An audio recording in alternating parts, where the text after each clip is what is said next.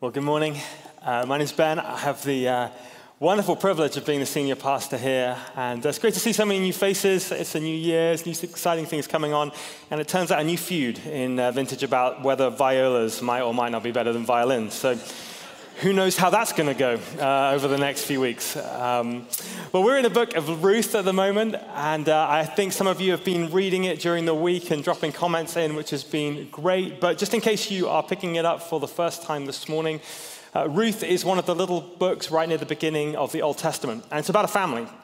It's about a family who come from Bethlehem in Judah, but end up in a time of famine and great conflict and turmoil, living far away in what's considered at that point to be like the enemy nation of Moab. And it's a tragic story at the beginning, because not only does the father Elimelech die, but his two sons also die, leaving behind the mother, Naomi, and these two daughter-in-laws. It's a story of devastation, really, at its beginning. But if you've been reading it, you'll have seen how over the course of 4 chapters, God turns their stories radically around. He takes them from hopelessness to hope, mourning to dancing, what seems like an end to a whole new beginning. And what's really interesting, as we said last week, is that Ruth doesn't seem to have God in the forefront doing very much. Like, this is a part of the Bible where lots of miracles happen, parting of Red Seas and pillars of fire and manna falls out of heaven. And yet in the book of Ruth, you don't really see much of that at all. It's almost like God is acting more quietly in the background. But as we said last week, it's really important to notice that he is working. He is working powerfully. He's transforming this story. He's transforming lives, and he's doing it through his people. He's doing it through his image, through his goodness and love and mercy, acting through people to change the world. And last week we saw how Ruth was used by God to change Naomi's life. If you remember those beautiful words, where you go, I will go. Where you stay, I will stay. Your God will be my God, your people will be my people. And then you see this morning how God introduces a new character who helps bring about that process of transformation and life.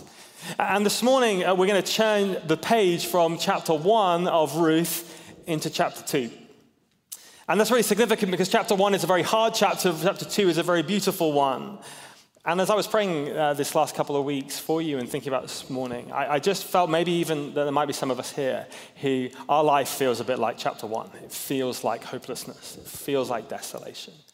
But actually what the Lord would want to do today is to help us to turn that page, to turn the page into hope, to turn the page into new beginnings, into vision for a new future for life. And so I'm praying as we go through this morning, you will capture hold of something of what the Lord wants to say to you. So let's read. We're going to read in Ruth chapter 2, and we're going to be reading from verse 2 to verse 19. Ruth chapter 2, beginning at verse 2. And Ruth, the Moabite, said to the fields and pick up the leftover grain behind anyone in whose eyes I might find favor. Naomi said to her, "Go ahead, my daughter." So she went out, entered a field, and began to glean behind the harvesters. As it turned out, she was working in a field belonging to Boaz, who was from the clan of Elimelech. Just then Boaz arrived from Bethlehem and greeted the harvesters. "The Lord be with you." "The Lord bless you," they answered. Boaz asked the overseers of his harvest, "Who does that young woman belong to?" The overseers replied, "She is the Moabite who came from Moab with Naomi." She said, "Please let me glean and gather among the sheaves behind the harvesters." She came into the field and has remained here from morning till now, except for a short rest in the shelter. So Boaz said to Ruth, "My daughter, listen to me. Don't go and glean in another field, and don't go away from here. Stay here with the women who work for me. Watch the field where the men are harvesting, and follow along after the women. I have told the men not to lay a hand on you. And wherever you are thirsty, go and get a drink from the water jars the men have filled." At this, she bowed down with her face to the ground. She asked him, "Why have I found such favor in your eyes that you notice me, a foreigner?" Boaz replied, I've been told all about what you have done for your mother-in-law since the death of your husband, how you left your father and mother and your homeland and came to live with the people you did not know before. May the Lord repay you for what you have done. May you be richly rewarded by the Lord, the God of Israel, under whose wings you have come to take refuge. May I continue to find favor in your eyes, my Lord, she said. You have put me at ease by speaking kindly to your servant, though I do not have the standing of one of your servants. At mealtime, Boaz said to her, "Come over here, have some bread and dip it in the wine vinegar." When she sat down with the harvesters, he offered her some roast. She ate all she wanted and had some left over. As she got up to glean, Boaz gave orders to his men. "Let her gather among the sheaves and don't reprimand her. Even pull out some stalks for her from the bundles and leave them for her to pick up, and don't rebuke her." So Ruth gleaned in the field until evening. Then she threshed the barley she had gathered, and it amounted to about an ephah. She carried it back to the town, and her mother-in-law saw how much she had gathered. Ruth also brought out and gave her what she had left over after she had eaten enough. Her mother-in-law asked her, "Where did you glean today? Where did you work? Blessed be the man who took notice on you." Then Ruth told her mother-in-law about the one at whose place she had been working. "The name of the man I worked with today is Boaz," she said. Awesome. It's a pretty cool story, isn't it? So Ruth and Naomi find themselves back in Bethlehem, but they are still poor. They're still destitute. They have no way of earning any money. They don't even have a way of feeding themselves. But it says in verse 3 that it just so happens that one day Ruth finds herself picking up grain in the field of Boaz. And I love that. Straight out. It just so happened that of all the fields in all the world, Ruth happens to stumble into what you will read on a little bit later is the most significant person who will become to be in her life. And I love it because it sounds like coincidence, but it's blatantly not coincidence. I don't know if you've ever noticed that that is how God works so often. I don't know how many times in my life I've thought, oh, that's a coincidence, and that's a coincidence, and that's a coincidence. And blatantly, they're not coincidences whatsoever, right? They're God just working. God preparing, God acting gently and quietly behind the scenes to bring about his plans. In fact, what we've just seen is the answer to a prayer. You might remember this from Ruth 1:8. Naomi actually prays for Ruth. Prays this: "May the Lord show you, Ruth, kindness, as you have shown kindness to your dead husband and to me." Right, what is God doing? God is answering Naomi's prayer by bringing her to the exact place, the exact time where he's about to unfold his amazing plans. I love what William Temple says: "When I pray, coincidences happen. When I don't, they don't." Interesting that, isn't it? How many times does God want to use coincidences, what seem like coincidences, to outwork his plans for us?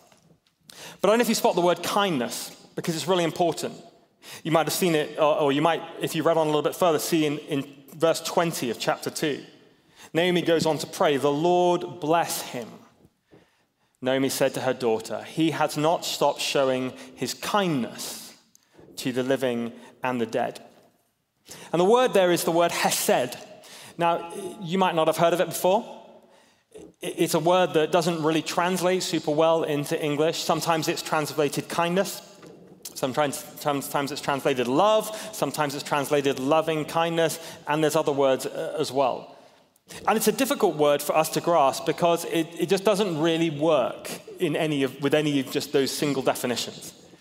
You know, if you hear the word kindness, I don't know what comes to your mind. To me, it sounds nice, but it doesn't sound like very life-changing. It sounds nice, but it doesn't sound like it's really like full of power. I told you guys before the story of how the major shareholder of the company I used to work for took me out on a business trip once, and he said, "Hey, Ben, I got to tell you, you're really good at your job, but you are way too nice and kind to make it in this industry." Right? It just doesn't quite seem to cut it, does it? And love, love is a great word, but also in English has so many different meanings, right? I love my sports team. I love pizza. I love that it's sunny this week and it rained last week, and I love that we didn't all drown in that thing that was called a hurricane. No more comments. I love that. But even if I talk about like relationships, well, when I say I love, I mean I sort of have romantic feelings. I feel strongly about it. You can fall in love, you can fall out of love. There's a sort of temporary idea. When you say love and kindness, it doesn't quite seem to cut it for what we're talking about this morning. Actually, what we're talking about is something vastly more important. It's a word that appears 250 times in the Bible. It describes as a word particularly to describe God. In fact, it's what God describes himself as.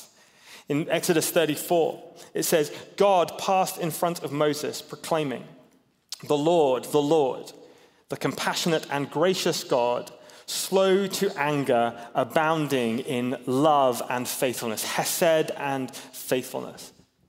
One theologian says this is the most important word in the Old Testament. It is basically where God says, this is who I am. This is how I roll. This is what motivates me. This is how I act. This is what I do. I do hesed. Hesed matters. But we need to understand it, right? I think we need to drill into it a little bit to understand the enormity of what's being said. Now, the first part of hesed is it is about relational loyalty. It's about relational loyalty. When you hesed, what you basically do is you bind yourself to someone else. It's like binding yourself to another. Remember what Ruth said last week? Where you go, I'm going to go. Where you stay, I will stay. Your God will be my God. My people, your people will be my people. Like there's this deep sense of like, you cannot get rid of me. You won't get rid of me. It doesn't matter if you go to the ends of the earth, I'm coming there with you.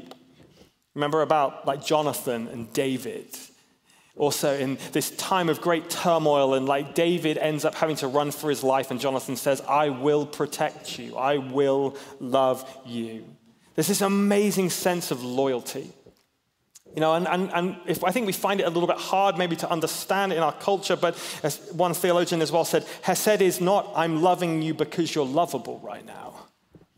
Actually, I'm loving you because we are connected. Because we are family, because we are covenanted till death. And that's the kind of love that God says, that's what I have for you. There's these amazing pictures in the Bible of the shepherd, the good shepherd. Jesus says, doesn't he, I will leave behind the 99 to go to the ends of the earth to find the one. God's love is incredibly loyal. The second one is it's about sacrificial, gracious action. You see, you don't actually feel hesed. You do it. It's action. You do it for the benefit of another. It's sacrificial. It's not merit-based. You can't earn it. You give hesed, you give your time, or you give your talent, or you give your treasure, or you give your reputation. You give what you have away, knowing that you might get nothing back in the deal. Michael Card says, hesed is the person for whom I have a right to expect nothing, but who gives me everything. And that is the kind of love that, again, the Old Testament is full of. I used to find the whole Old Testament really hard, honestly. I found it really difficult. Because it felt to me like it was almost all about rules. It was like all these hard rules that the people don't seem to be able to keep, and then God seems a little bit cross.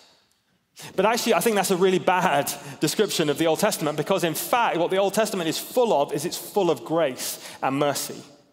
Right? It's full of grace and mercy. If it wasn't, it would end at about Genesis chapter 3. Right? But it doesn't. It just keeps going. Like every time God's people mess up, he forgives them. He continues to give and give and give away to them all the way to the cross, to this amazing act of redemption.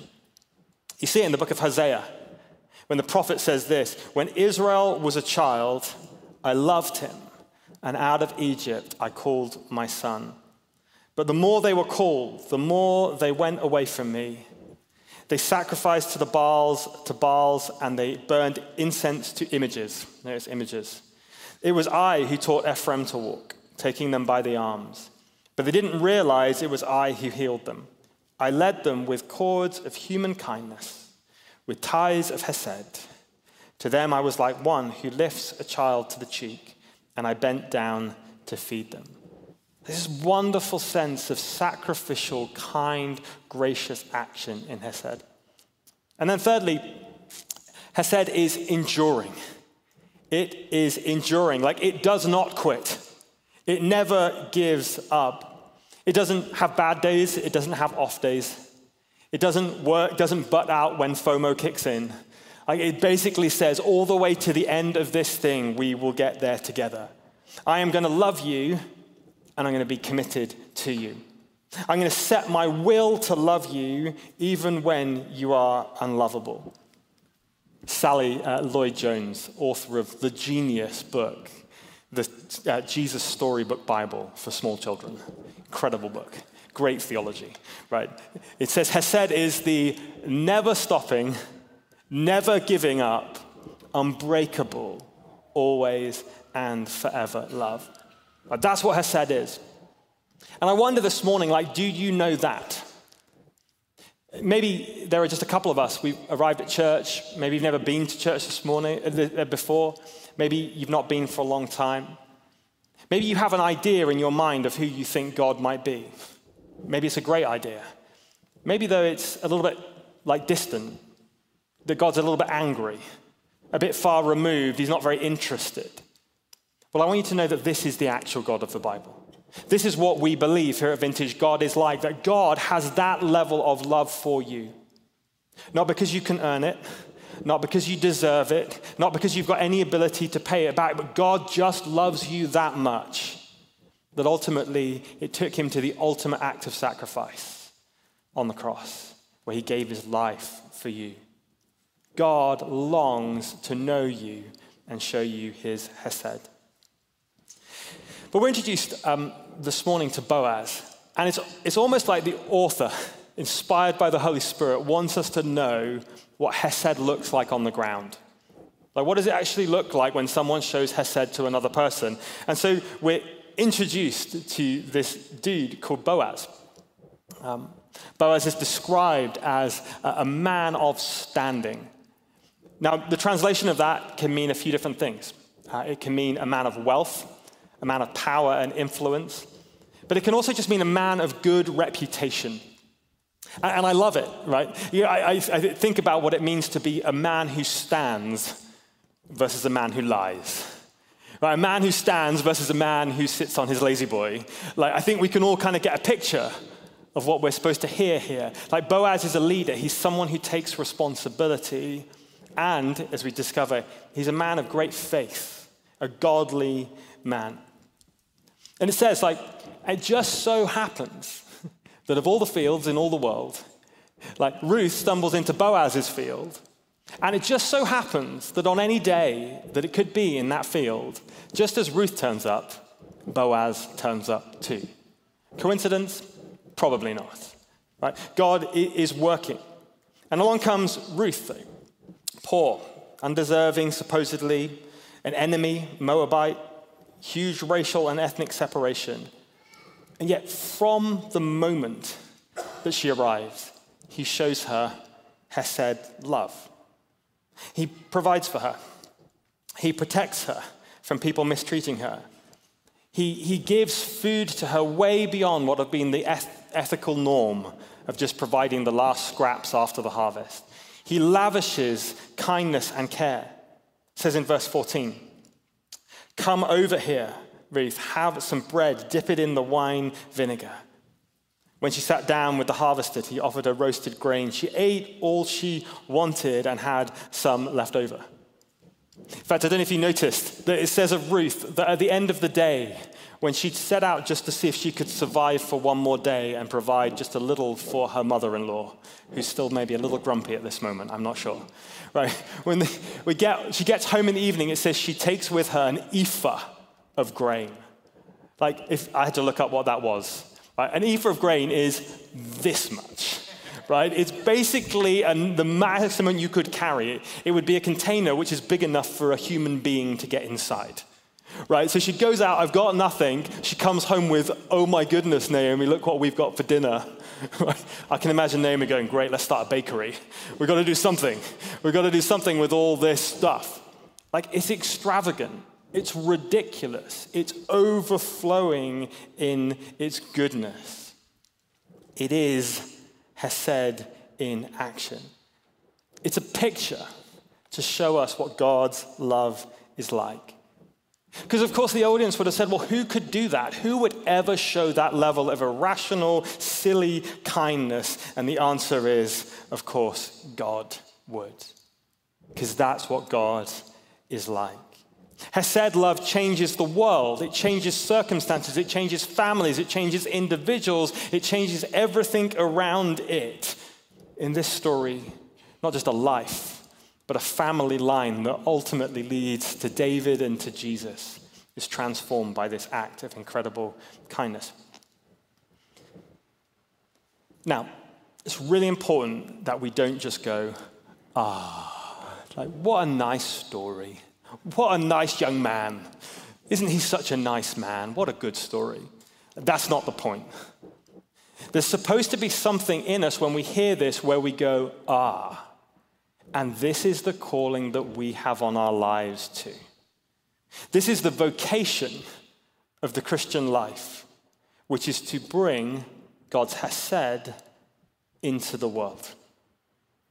We, as I said last week, are supposed to be the very people who have our lives partly angled towards God and his beautiful kindness and goodness and Hesed love for us, and then we're supposed to distribute it, pass it on into the world. In fact, it's the very single way that God wants his love to be known. Right? How is it that the world is supposed to know something about justice for the oppressed or sacrifice for the undeserving?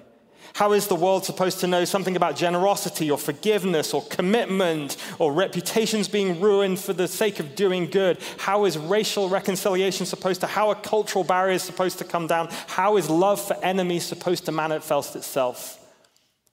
Well, by the Hesed love being passed into the world. There's supposed to be something that happens when people see Christians, and they're supposed to be able to say, there's something there.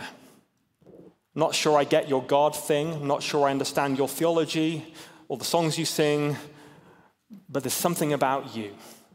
There's something about the way that you love that is radically different from other love. There's something about the way that you do bring justice to bear, sacrifice, generosity, forgiveness, the way that you commit to people who are seemingly unlovable, the way that you're prepared to ruin your reputation for the sake of doing good, the way that you're prepared to tear down barriers with people who are nothing like you, are supposedly your enemies. There's supposed to be something about you. And I want to know more. And I want to know more. One author put it like that: Hesed is the bone-weary father who drives through the night to bail his drug-addicted son out of jail. Hesed is a mom who spends day after day spoon-feeding and wiping up after her disabled child without ever a thank you. Hesed, and this is definitely written by a pastor's wife, is an unsung pastor's wife whose long-suffering, tearful prayers keep her exhausted husband from falling apart at the seams. This is what Hesed is. It's what it looks like. But it's not just for families. It's for communities. Jesus says it is for our neighbors. It's for our orphans and widows. It's for colleagues. It's for customers. It's for strangers. It's even for those who actually hate us. That is who Hesed is for. It is the most radical, the most countercultural way of being a human. I got a problem. I have a real big problem with this. And here's my problem. I find it really hard. I find it really hard. Anyone else find doing this stuff really hard? Yes, the rest of you are all lying. It's really hard. To get up on Wednesday morning, I had to go and take my car to the garage for this fault that's been reoccurring. So I got up and I got there at the appointment time, and already there was this like huge line of cars out onto the road. I'm like, oh man, I'm going to be late, sure enough. And so if I sat there for half an hour, like in this line, nobody talking to me, just waiting to get to the front of the line, and eventually kind of got to the front, and this person comes over, and she didn't seem like she was in much of a hurry. In fact, everyone else was just kind of standing around, all these mechanics which just seemed to be standing there. And so I rolled down my window, and inwardly, like I'm already at breaking point, it would be fair to say. She says, oh, good morning, it's great to have you. I'm so sorry, we're going to be a little bit longer before we can help you now. And like I'm just like already like right at the limit. So I said, look, I don't wish to be rude, but I'm already late for a meeting. You've had half an hour. You seem to be just standing around. Could you please just do this a little bit faster because I need to get to my meeting? And I was just like, going on. And you could see her face. She was not okay with how I was saying this. But I thought, like, I've just got to get out of here. And so after a few seconds, she sort of made some excuse and went back to the office. So I rolled up my window, picked up my iPad where I was doing a little bit of work, looking at my sermon for this morning. And thought, oh, some word. In fact, it was worse than that, because I also realized at that exact moment that I was also wearing a baseball cap that somebody from church had given me with a massive cross on the front of the baseball cap. It was not a good moment. It was not a good moment. Right, Hesed love is actually really hard. Like, I find it hard enough to actually be nice to the person who's doing her job trying to get my car fixed, let alone the person who is totally unloving or even my enemy. Like, Hesed is really hard, even though it's really powerful. Right, it's powerful because it changes life. I think about the person who gave me money when I had nothing because I really wanted to go and work in the townships in Johannesburg in South Africa. And this woman just phoned me out of the blue when I was working in a horrible job in a gym and just said, like, I'll pay, you can go. It's powerful, but it's difficult and it's hard. I think, sadly, one of the reductionistic parts of the gospel we've sometimes grown up with says that it doesn't matter because it's just about going to heaven, when actually it does matter, because it's the very calling we have. So how? How could we ever live like this? Well, on our own, we can't. The Old Testament is proof of that. Human beings can't do it. We need something more. And the more that we need is Jesus. The more that we need is Jesus. John's Gospel quotes Exodus 34 when it describes Jesus as full of Hesed. What the New Testament describes is the ultimate person who acts out and distributes Hesed. See, what John tells us later on is that, like Boaz, Jesus saw us, the world in need without hope, and took action. Like Boaz, Jesus came to us in grace and mercy, totally not deserving to absorb our debts, our sins, our pasts, but gave us a clean slate. See, like Boaz, Jesus entered into a costly marriage with us to give us his life, to give us riches, to give us family, to commit to us so that this promise would never leave us. And the idea is that when we experience that level of Hesed for us, then it gives us something to give away. Because I don't know if you know this, but it's actually really hard to give away something you've never received. It's really hard to give love if you've never received love. It's really hard to give forgiveness if you've never been shown forgiveness. It's really hard to give mercy if you've never been shown mercy, grace if you've never been shown grace. But here's the good news of Jesus Christ, is that Jesus came to give all of those things to you first. You and I, we were broken, lost sinners. We had no future. We had no hope. We had no way of saving ourselves.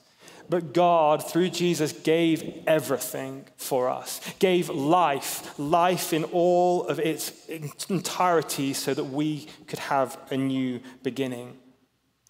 And when we encounter that, when the Holy Spirit, God's power, infuses that, shows us the enormity of that, then it just gives us something where we have to say, I have to treat that person like that. Because how could I treat that person like that if I have been treated like this? How can I possibly not forgive that person if I have been shown enormous, gracious forgiveness? We have to. But I want to suggest that maybe if you're here this morning and you're like, I like the idea, but I don't know how to do it, I want to suggest maybe there could be two possibilities. The first possibility is maybe you've never received it. Maybe you've just never had that moment where you've said, I will give my life to Jesus, and allowed him to pull back the curtains for you to see the reality of who you are, who you were, and who you now can become. Maybe you've never seen that. And if you haven't, then I'd love to just give you an opportunity this morning to give your life to Jesus. It's the best thing you will ever do, and it will transform your life like it did mine. But if you are here as a Christian, could it maybe just be that you've forgotten?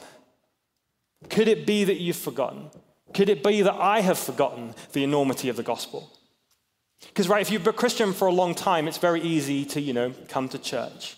It's very easy to do a Bible study. The answer is always Jesus. In case you were wondering, just say Jesus. Right? It's easy to know the right answers.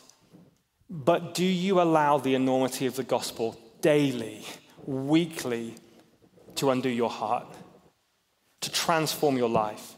Because maybe just this morning, maybe what the Holy Spirit might want to do is to allow your heart to be a little bit broken again for the enormity of what Jesus has done for you.